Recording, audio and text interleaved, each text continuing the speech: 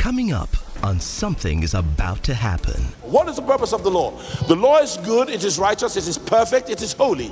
But it has no power to make you good, righteous, perfect, or holy. The purpose of the law is like a mirror where it shows you your flaws, your warts, your challenges. It's a diagnostic system.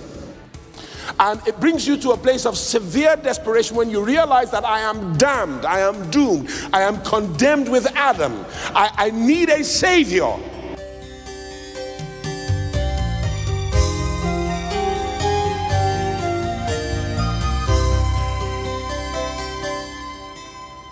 The first thing I want to say to you this morning is that God wants you to reign in life.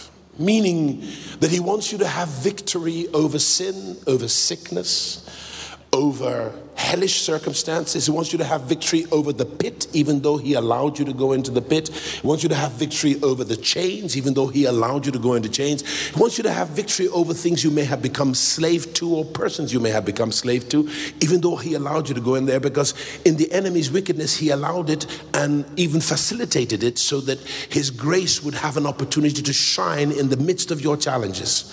So that the challenges evidence the fact that God's grace is so super abundant to you that it's over and above the challenges that he allows to come to you. In fact, he then uses the challenges as platforms, as stepping stones to launch you into his purpose, so that when people look at who you were and how forsaken you were and how written off you were, they can say, truly, this was not the doing of a man. This is the doing of the Lord, and it is marvelously gracious in our eyes.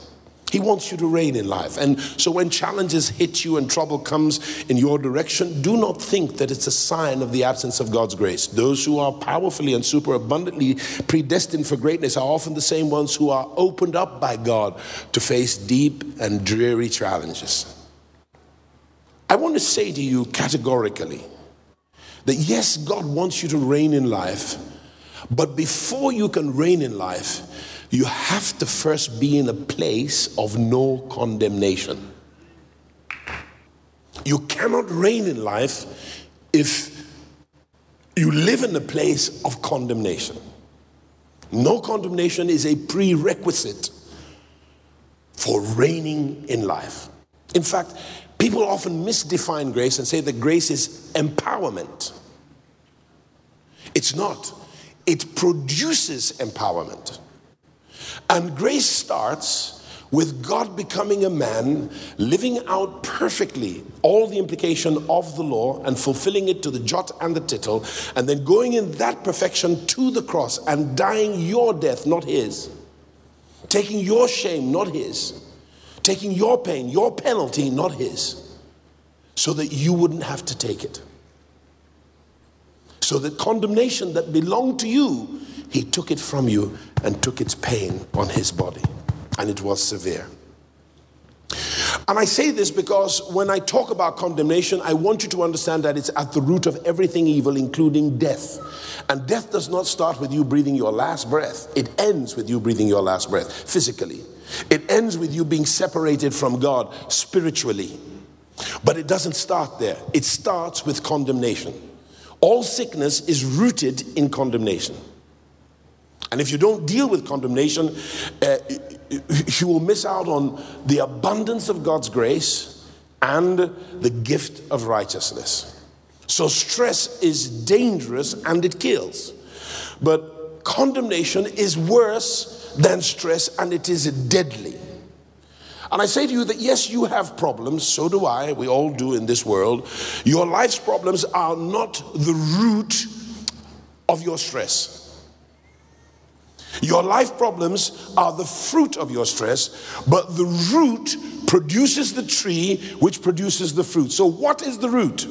Condemnation is the root of all stress. And believers can unwittingly face condemnation if they do not believe correctly and completely. Did you know that up to 70 to 80%, according to one study, of all sicknesses are caused by underlying stress? Stress is rooted in fear. In other words, stress comes from something called fear.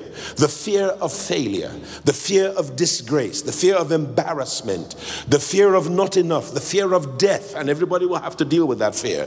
The fear of defeat, the fear of peril, the fear of loss of anything important or precious to you, the fear of less, the fear of losing in a court case upon all your enterprise hangs on, the fear of being jilted or jolted, the fear of being divorced, the fear of being sacked, the fear of losing important relationships.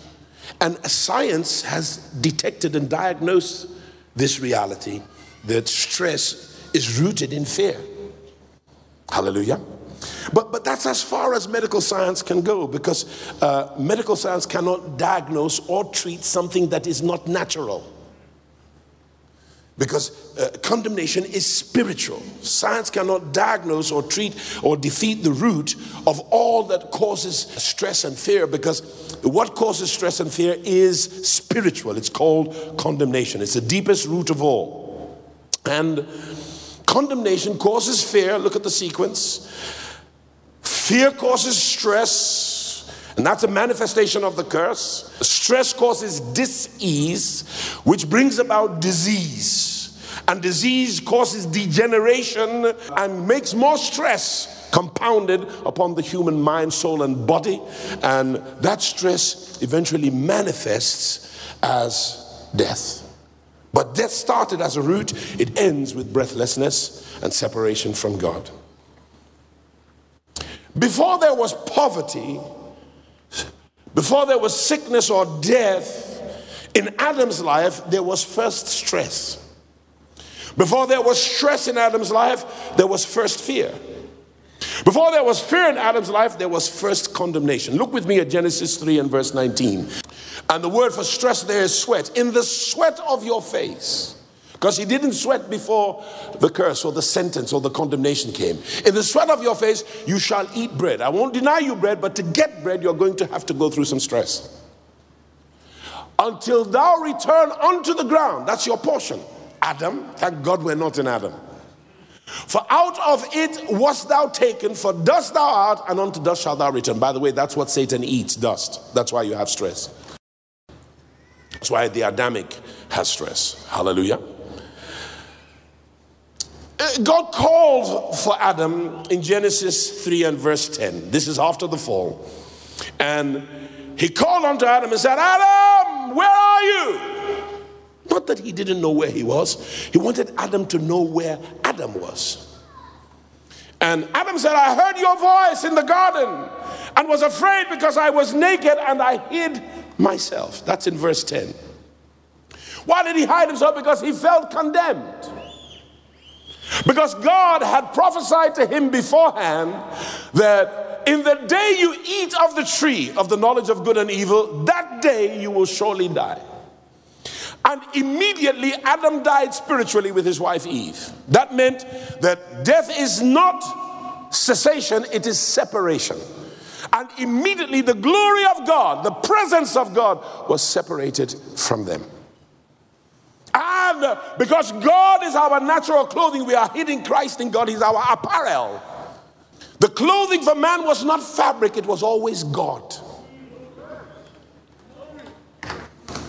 And once the glory was separated from him, he felt condemned. At that point, he died. He felt like a dead corpse feels. No life, no inherent life. And that was the only life he knew. No creator life. But he still existed. Created life. And why did he feel condemned? Because God had earlier given a conditional prophecy that the day you eat of that tree of the knowledge of good and evil, you will surely die. This condemnation came from a God who cannot lie. And therefore, once he said it, his word had to be obedient to his power. And Adam immediately died. His physicality did not die immediately because there was so much life infused that it will project him for 930 years. He's among the longest lived men in the first 5. The law condemns. The law, like the tree of the knowledge of good and evil, gives us the knowledge of good and evil. comparatively. Yeah, that's how it does. So let's look at the New Testament and what the New Testament says about the law. In Romans 3, verse 20, the B clause. By the law is the knowledge of sin. Adam did not know sin before he ate of the tree. It was the eating of the tree that brought him into the knowledge of good and evil. All he knew was good and glory. Now he's brought to the knowledge of sin. Hallelujah. So the tree there represents the law. God always teaches before he teaches. 1 Corinthians 15 and verse 56. The strength of sin is the law. There would be no sin if there was no law. Paul says in the New Living Translation, Romans 7:7 in the New Living Translation, well then, am I suggesting that the law of God is sinful? Of course not. In fact, it was the law that showed me my sin. I would never have known that coveting is wrong if the law had not said you must not covet. So the law shows us our flaws, our faults in nature and in commission. God did not give the law for any man to live by. That's not the purpose of the law. And I am for the law for what it is supposed to be used for. Glory to God. Please understand that. That's important. I'm not against the law. And people who teach the message of Christ correctly cannot be against the law. We are for the law, but only for what the law was purposed for. And we've just read you 3 scriptures citing what the purpose of the law is for. What is the purpose of the law? The law is good, it is righteous, it is perfect, it is holy. But it has no power to make you good, righteous, perfect, or holy. The purpose of the law is like a mirror where it shows you your flaws, your warts, your challenges. It's a diagnostic system. And it brings you to a place of severe desperation when you realize that I am damned, I am doomed, I am condemned with Adam. I need a savior. Hallelujah. And this is why God in Christ condemned the fig tree. You know why? The fig tree is like the tree of the knowledge of good and evil. It was a picture of the law. That's what Adam tried to cover himself with. Yeah? And when he saw it not bringing forth any fruit, and it shouldn't have brought forth fruit because it was not in season, and he had indignant anger against it and walked up and said, die. And his boys saw it. The next morning, it was dead. And what happened? I'll tell you what happened. He was upset that it was posing as an imposter, pretending to be redemptive. Because nothing can cover the doom of Adam in us other than Jesus Christ, the tree of life himself. So, why was the law given? He tells us in Romans 8 verse 3. King James says, for what the law could not do, in that it was weak through the flesh, couldn't redeem you, couldn't save you, couldn't justify you, couldn't perfect you, God now sent his son in the likeness of sinful flesh, and for sin, condemned sin. That means he condemned law as a weapon against you. Condemn sin in the flesh, that the righteousness of the law might be fulfilled in us who walk not after the flesh, but after the Spirit. So the law was weak because of the flesh, and it could not do what Christ came to do by condemning sin and its premise in his own body. So God gave the law to show us our sin nature and our sins, and thereby we would realize our desperate need for the Savior. So the law brings about the knowledge of your sin, and the knowledge of your sin causes you to feel condemned. Because the law is a code, it's a penal code, and when you violate the law, you will feel condemned. So where there is no law, there's no problem. But once there's law, there is a problem. And God would rather that you are not obedient to a code, but by nature you fulfill the code. So instead of giving you an outward code on stone or on paper, he put his own nature inside of you. And thereby first forgave all your sins, took condemnation out of the way, and then installed himself in you as nature, so that godliness is meant to come naturally to you. That's what he meant when he said, I will write my law on your heart and I will put Christ in your heart. Let me say to you that the law is a murderer. It's an assassin. The Bible says so, that it is an administrator of death. And in order to administrate righteousness, the law makes a very shabby administrator. The best administrator of righteousness is the Holy Spirit of Jesus Christ. That's the person who can administrate righteousness in your life. He understands how to do it. He can dig it. Glory to God. Let me ask you this question. What is the key to no more condemnation in your life? What is the key to no condemnation? He took away that stony heart of stubbornness and he planted a tender heart. The word used there is of flesh. It means soft, pliable, malleable, of responsiveness to the Almighty God. Let me say this to you very boldly this morning. The only place where there is no condemnation is where? In Christ. Anywhere else is sinking sand. Christ Jesus was condemned instead of us. He took all the condemnation that belonged to you upon himself and died your death on the cross of Calvary. He took your place there, and when it was done, still being alive, he said, Tetelestai, it is finished. What does it mean to be in Christ Jesus? It simply means to believe in his incarnation, death, burial, and resurrection as the basis of your salvation and redemption. So that simply put, we must believe in the death, burial, and resurrection of Christ as the basis for him becoming our Savior through a perfect life, a damning death, which he broke and treated like a little burned oak, and came out from under its claw and grip to show us that even though it is an enemy, Christ is greater than the worst enemy from hell. Even though it is damning, he has power over it all, not only for himself but also for you. So who are those qualified for this gift of no condemnation? Who are those? It is those who are in Christ Jesus. Who are those in Christ Jesus? Those who have believed on his redemptive death, burial, and resurrection and subsequent ascension to far above all glory in the heavens. Now, when you believe in Christ and put your faith in him, God the Father from that point sees you in Christ Jesus, and he sees you in the risen Christ. What does this mean to us? It simply means this: he sees you exactly as he sees Christ.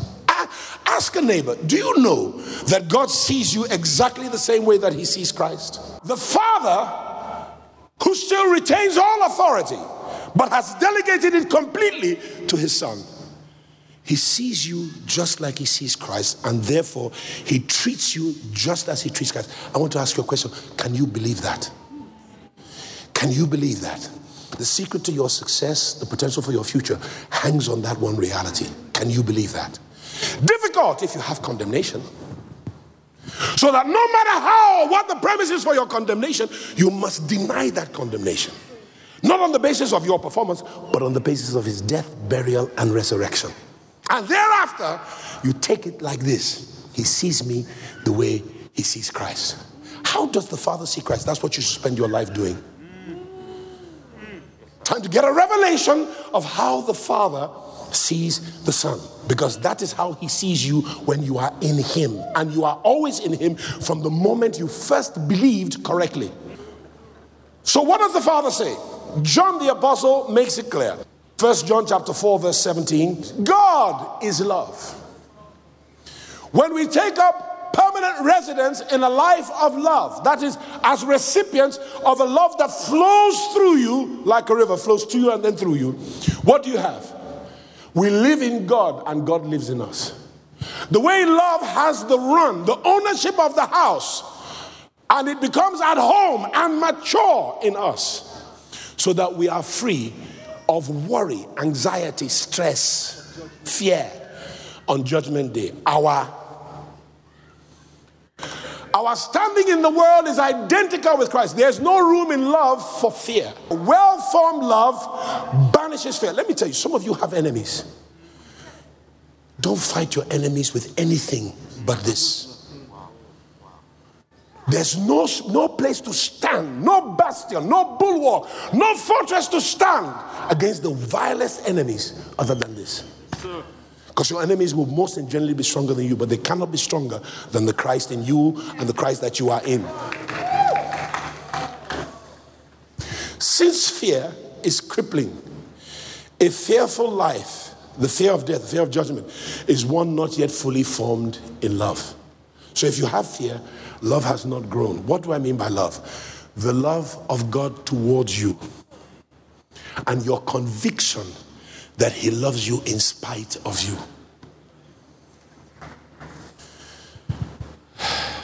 I have a big question.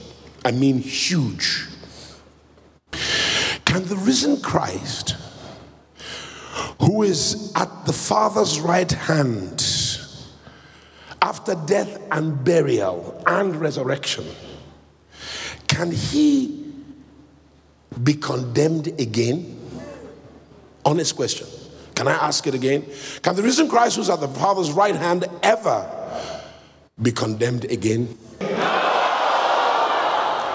Then if he cannot be condemned again, I want to ask you a question. Can you, who is seated in heavenly places at the right hand of the Father in Christ, the uncondemnable one, can you ever be condemned again? So I want to ask you a question. Why do you feel condemned when things go wrong in your life? And yes, you ought to for a second.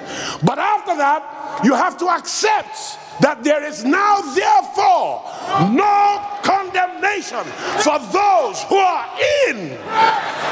You are accepted in the beloved. What's the beloved's name? Christ. If any man beware, in Christ all things have passed away. Old nature has passed away. And take a good look. All things have become new. You have a new nature.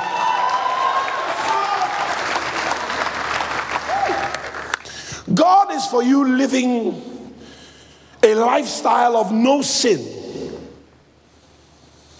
He's for you living a lifestyle that reigns over sin. But you cannot do it in your own obedience. Your own obedience is hopeless. It will take you up some days and you'll feel good, but it will bring you down. Because every time you operate in your own obedience, it's a license for the enemy to test you on another level. There's no new tactic in the enemy's arsenal. So he knows you. And if you try to beat him on your own obedience, you will miss it. You're talking to a veteran. So he's for you, God is for you reigning in life and living a lifestyle of no sin. He's for you reigning over sin, for you reigning over sickness. He's for you reigning over anxiety, reigning over fear and stress, reigning over dis-ease and disease. God is for you reigning in wisdom. He's for you reigning in majesty, in authority, in power, and in glory. It's for you reigning in faith. But the power to do this comes when you first receive the gift of no condemnation. You cannot put any of the other gifts before this. This is the first gift. No condemnation. The law of double jeopardy, that you cannot be executed or condemned for the same crime twice. And once God accepted Jesus Christ as the bona fide substitute by identity, he looked exactly like you in God's eyes, and died in your place and took your condemnation on his own body, then his condemnation has released you from the law of sin and death, because your sins cannot be condemned in the body of your substitute and then condemned in your own body thereafter. It's not allowed in law. Look at Romans 8 verse 2 and 3. Romans 8 verse 2 and 3. For the law of the Spirit of life lived in Christ Jesus. And you don't do that. He did that for you. He put you inside him. So you live inside him whether you realize it or not. That's why your life changed once you were deposited inside Christ at salvation. So the law of the Spirit of life style in Christ has made you free from another law. The law of sin and death. Verse 3. For what the law could not do in that it was weak through the flesh, God, sending his own Son in the likeness of sinful flesh and for sin, condemned sin when he allowed Christ to be condemned. But because Christ had no sin, condemnation could not last longer than Christ wanted it to last. If he wanted it to last a second, it would have lasted a second. But he needed 3 days because he had established a pattern of 3 throughout the annals of the canon old, and he was the canon new. You understand? And so he made it 3 days. So condemning sin and its law in his flesh, he took the law out of the way and made it impossible for hell to condemn you. You can condemn yourself. If you choose to, you can, because you are governor of your own life. What is grace? There are many good definitions. I will use only two because of their contextual appropriateness to my intent this morning. First one, the Amplified Version of the Bible, anywhere it sees grace in the scriptures, it will put in brackets unmerited favor. Why? Because grace is not something you can earn. You can't earn it, you don't deserve it. He reserved it for you. But the only thing that helps you to take it is faith. And what is faith? Faith is hearing about this grace. A second definition is God's riches at Christ's expense. GRACE, acronym. God's riches at your expense, no. With your contribution, no. With your input, no. Even the faith that you used to take the grace, he gave it to you. So my entire thought captivity is not about my own obedience. It's about Christ's obedience and what that obedience has done for me and is doing in me. So that my whole life becomes conscious of his righteousness as my possession, as my totality.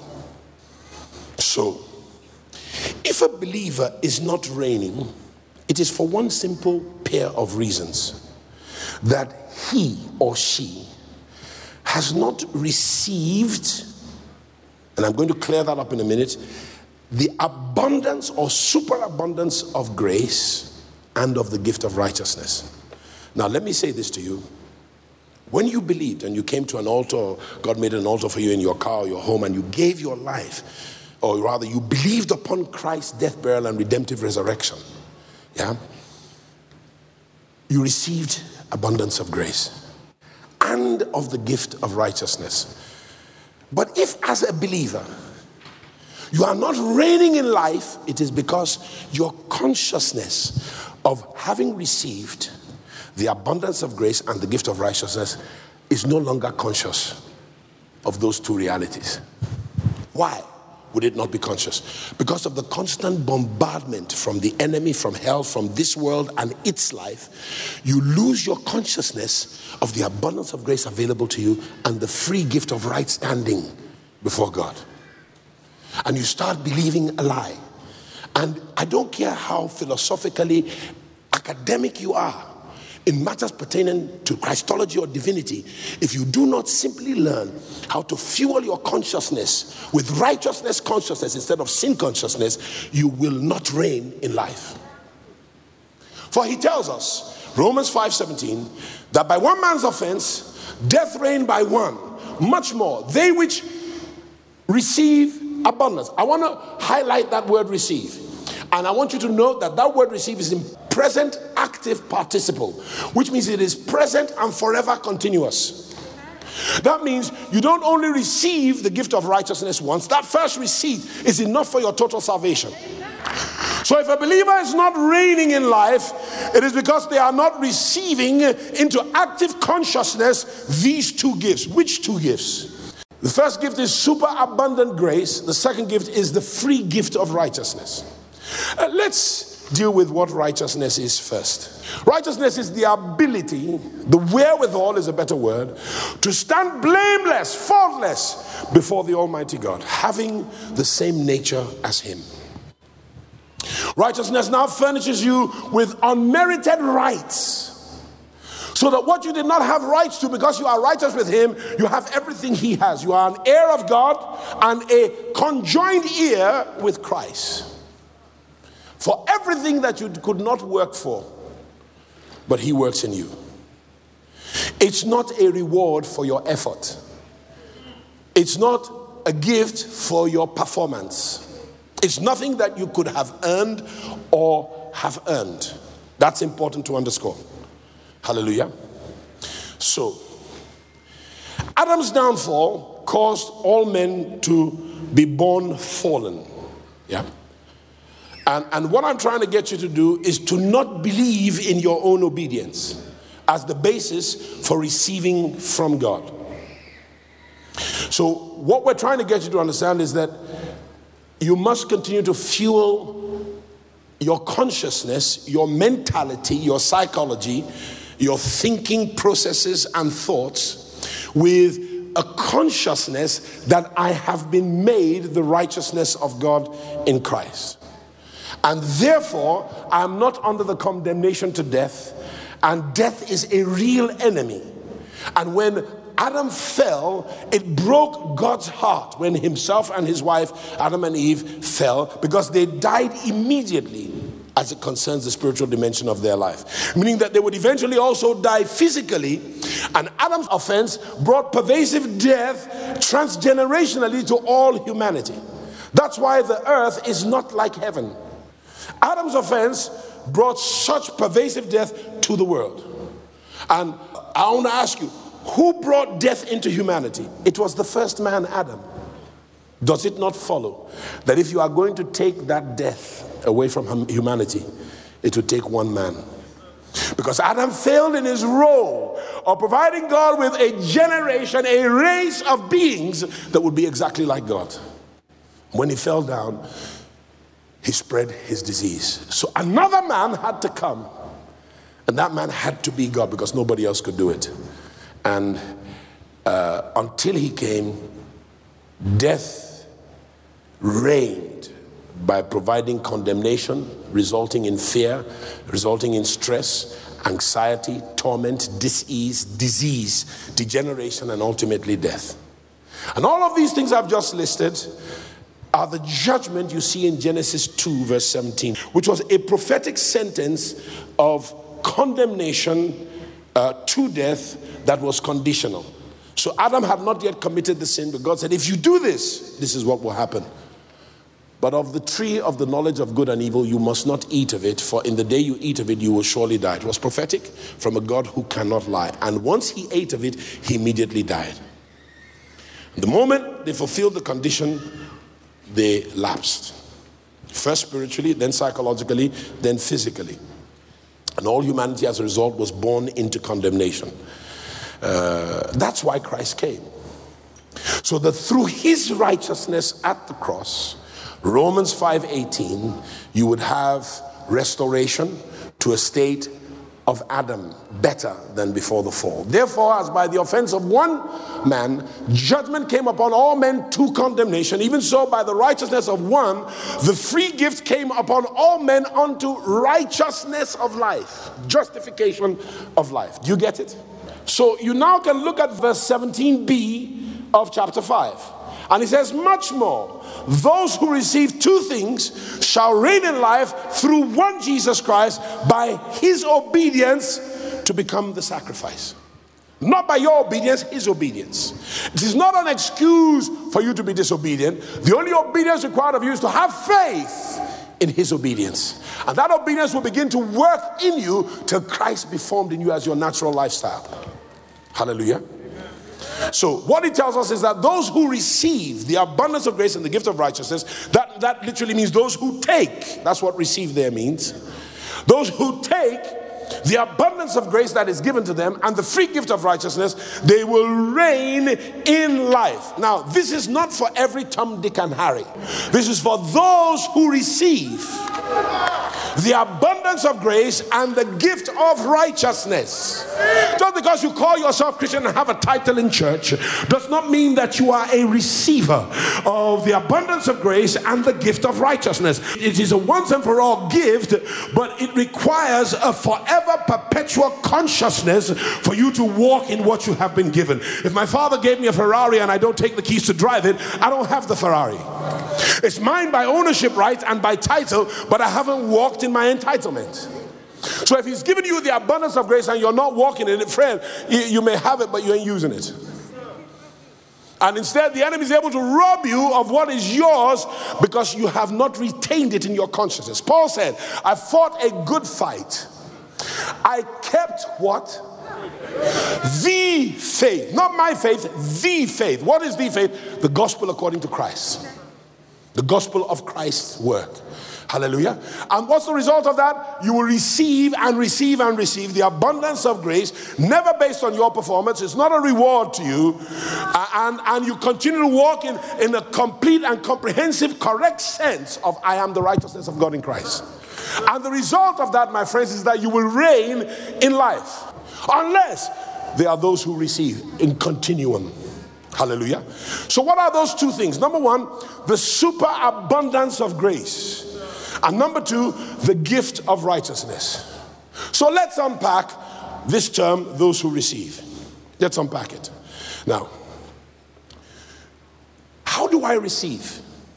How do I keep receiving? Because I got it when I was born again, and I have it, it's mine.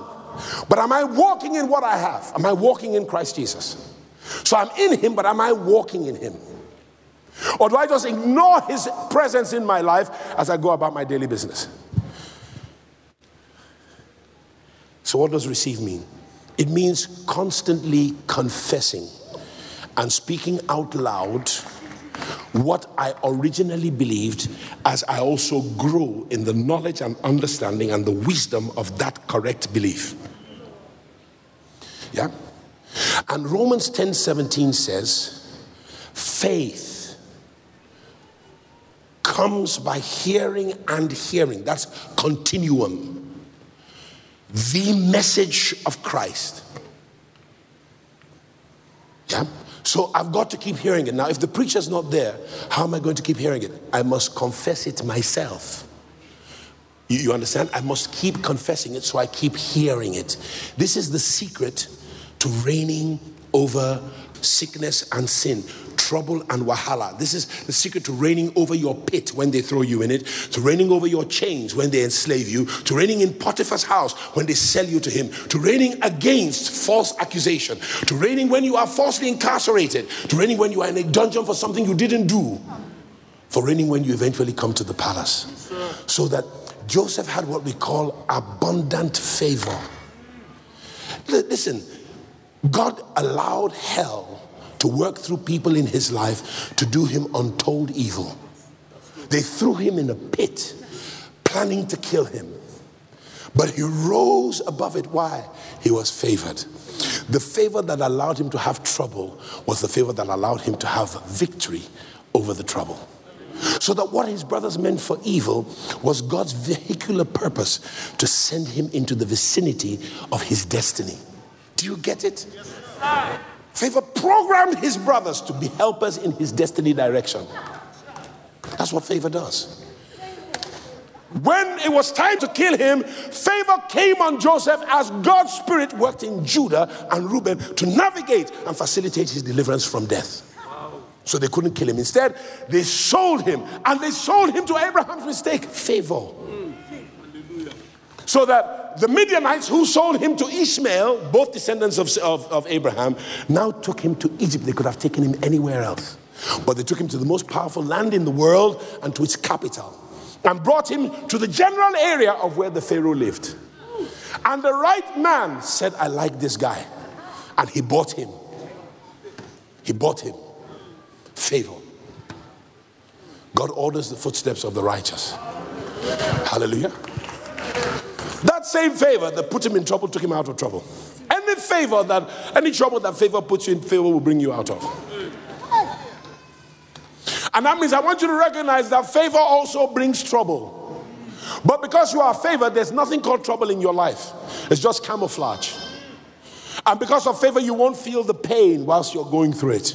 You still have the joy of the Lord to anesthetize your pain. He enters into Potiphar's house. Favor takes him from the bottom to the top. Now, when you are a slave, all you have is a loincloth, no bank account, you own nothing. You are owned. Yet he rose till he was in charge of everything in Potiphar's house. That Potiphar did not know what he had except what Joseph told him. And the Bible says God so favored Joseph that he blessed Potiphar's house because of Joseph. I hope you're getting it. Favor. Say, Father, I thank you for unmerited favor. Joseph did nothing to earn all of this. Whilst he was in there, he rose to the top, that he became the most favored man by God in that house. In other words, he was the ruler of the house. He just deferred in ceremony and respect to the owner of the house. Even the wife of the owner recognized it. That for 2 years, she begged him to sleep with her.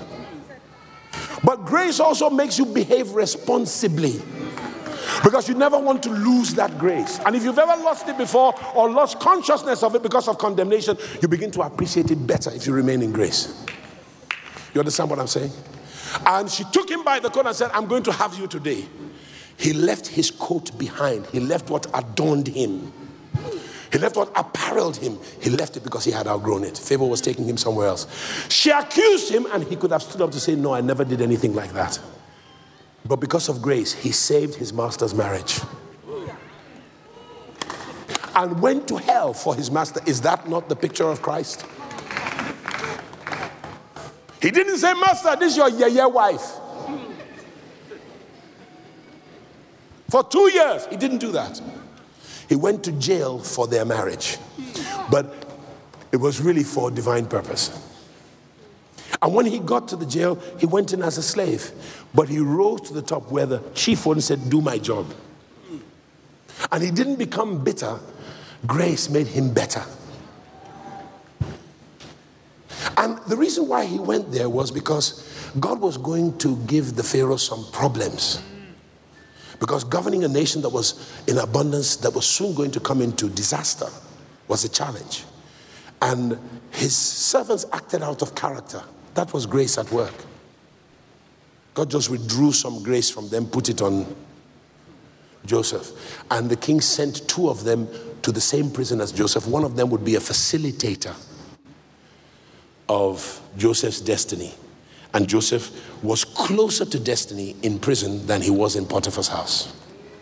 If he was not falsely accused, he might not have met the person who would take him to the palace. But Pharaoh now has a problem. He has a dream that he doesn't understand, and none of his sorcerers, marabouts, or wise men could interpret the dream. And that time was so opportune because it was when the butler remembered, after 2 years, that there's a guy who can interpret dreams. I met him, he interpreted my dream, and because of that, I'm out. And they sent for Joseph, walked him up into the palace. In a matter of less than an hour, Favor took him from a jailbird and made him the most powerful executive in the world. Favor. But what was his pathway? Trouble. But, favor has no respect for trouble. It will reign over trouble. See, if you sin, you actually remain the righteousness of God in Christ. Oh, problem. So you fall down. Are you still the righteousness of God in Christ? The devil will never agree with you on that. And the devil's children will never agree with you on that.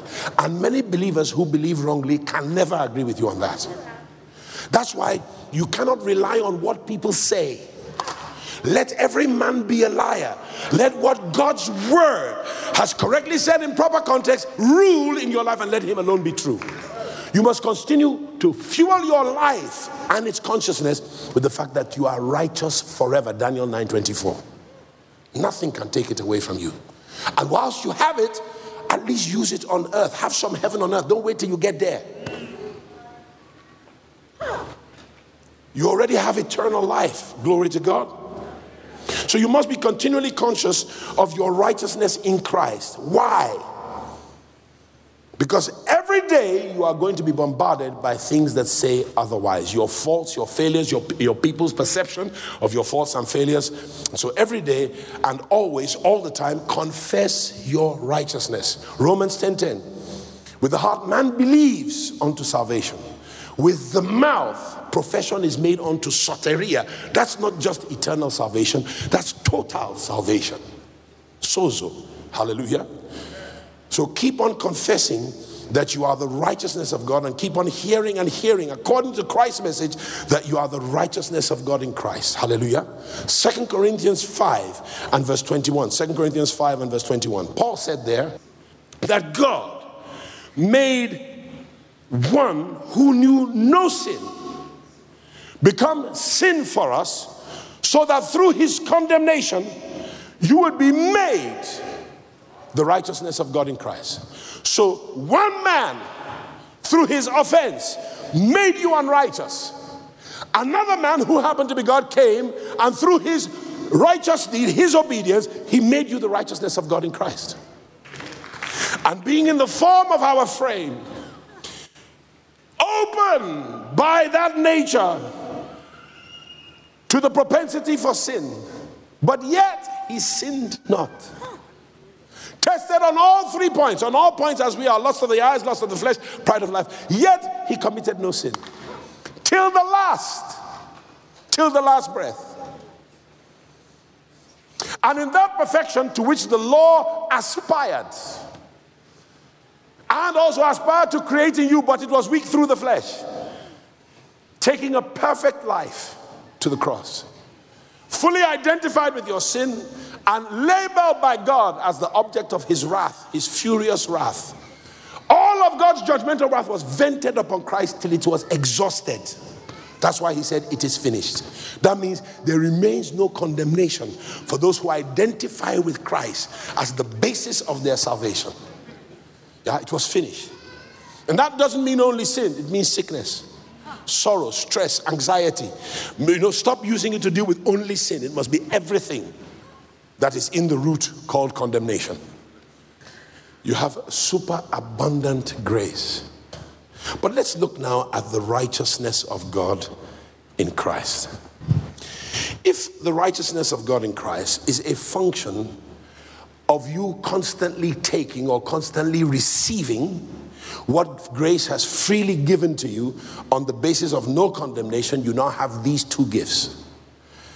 It follows then that Romans 5 verse 1, I am justified by faith, that is, I am righteous, made into right standing by faith, and I have blamelessness or peace with God through the Lord Jesus Christ. That's Romans 5:1. Proverbs 12 verse 7, the wicked meet their downfall and leave no descendants, but the families of the righteous live on. Your generations will live forever. Hallelujah.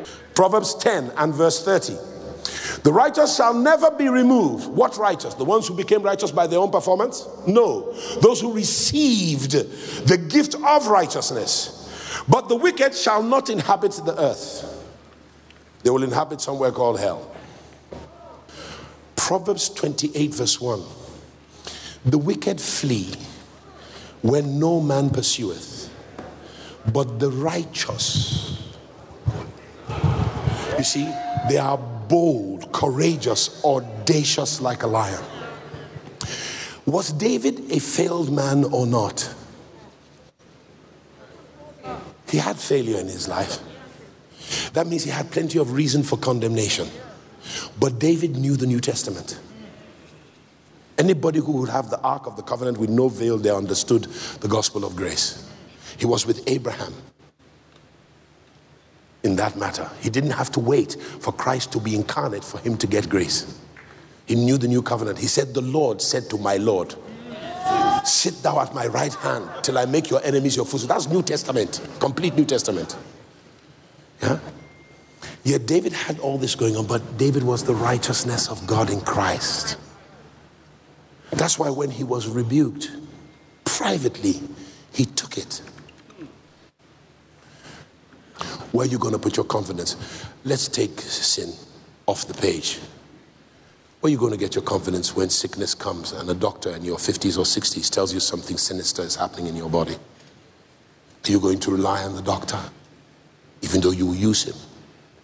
When you can't pay your bills, is salvation the cover for insufficiency? Of course it is. When you start stressing at night because of fears, and stress starts producing all kinds of emotions and psychology in your brain that makes your body become diseased and then degenerative and then diseased, what are you going to rely on? This is not a matter of sin. It's a matter of condemnation because of an original sin.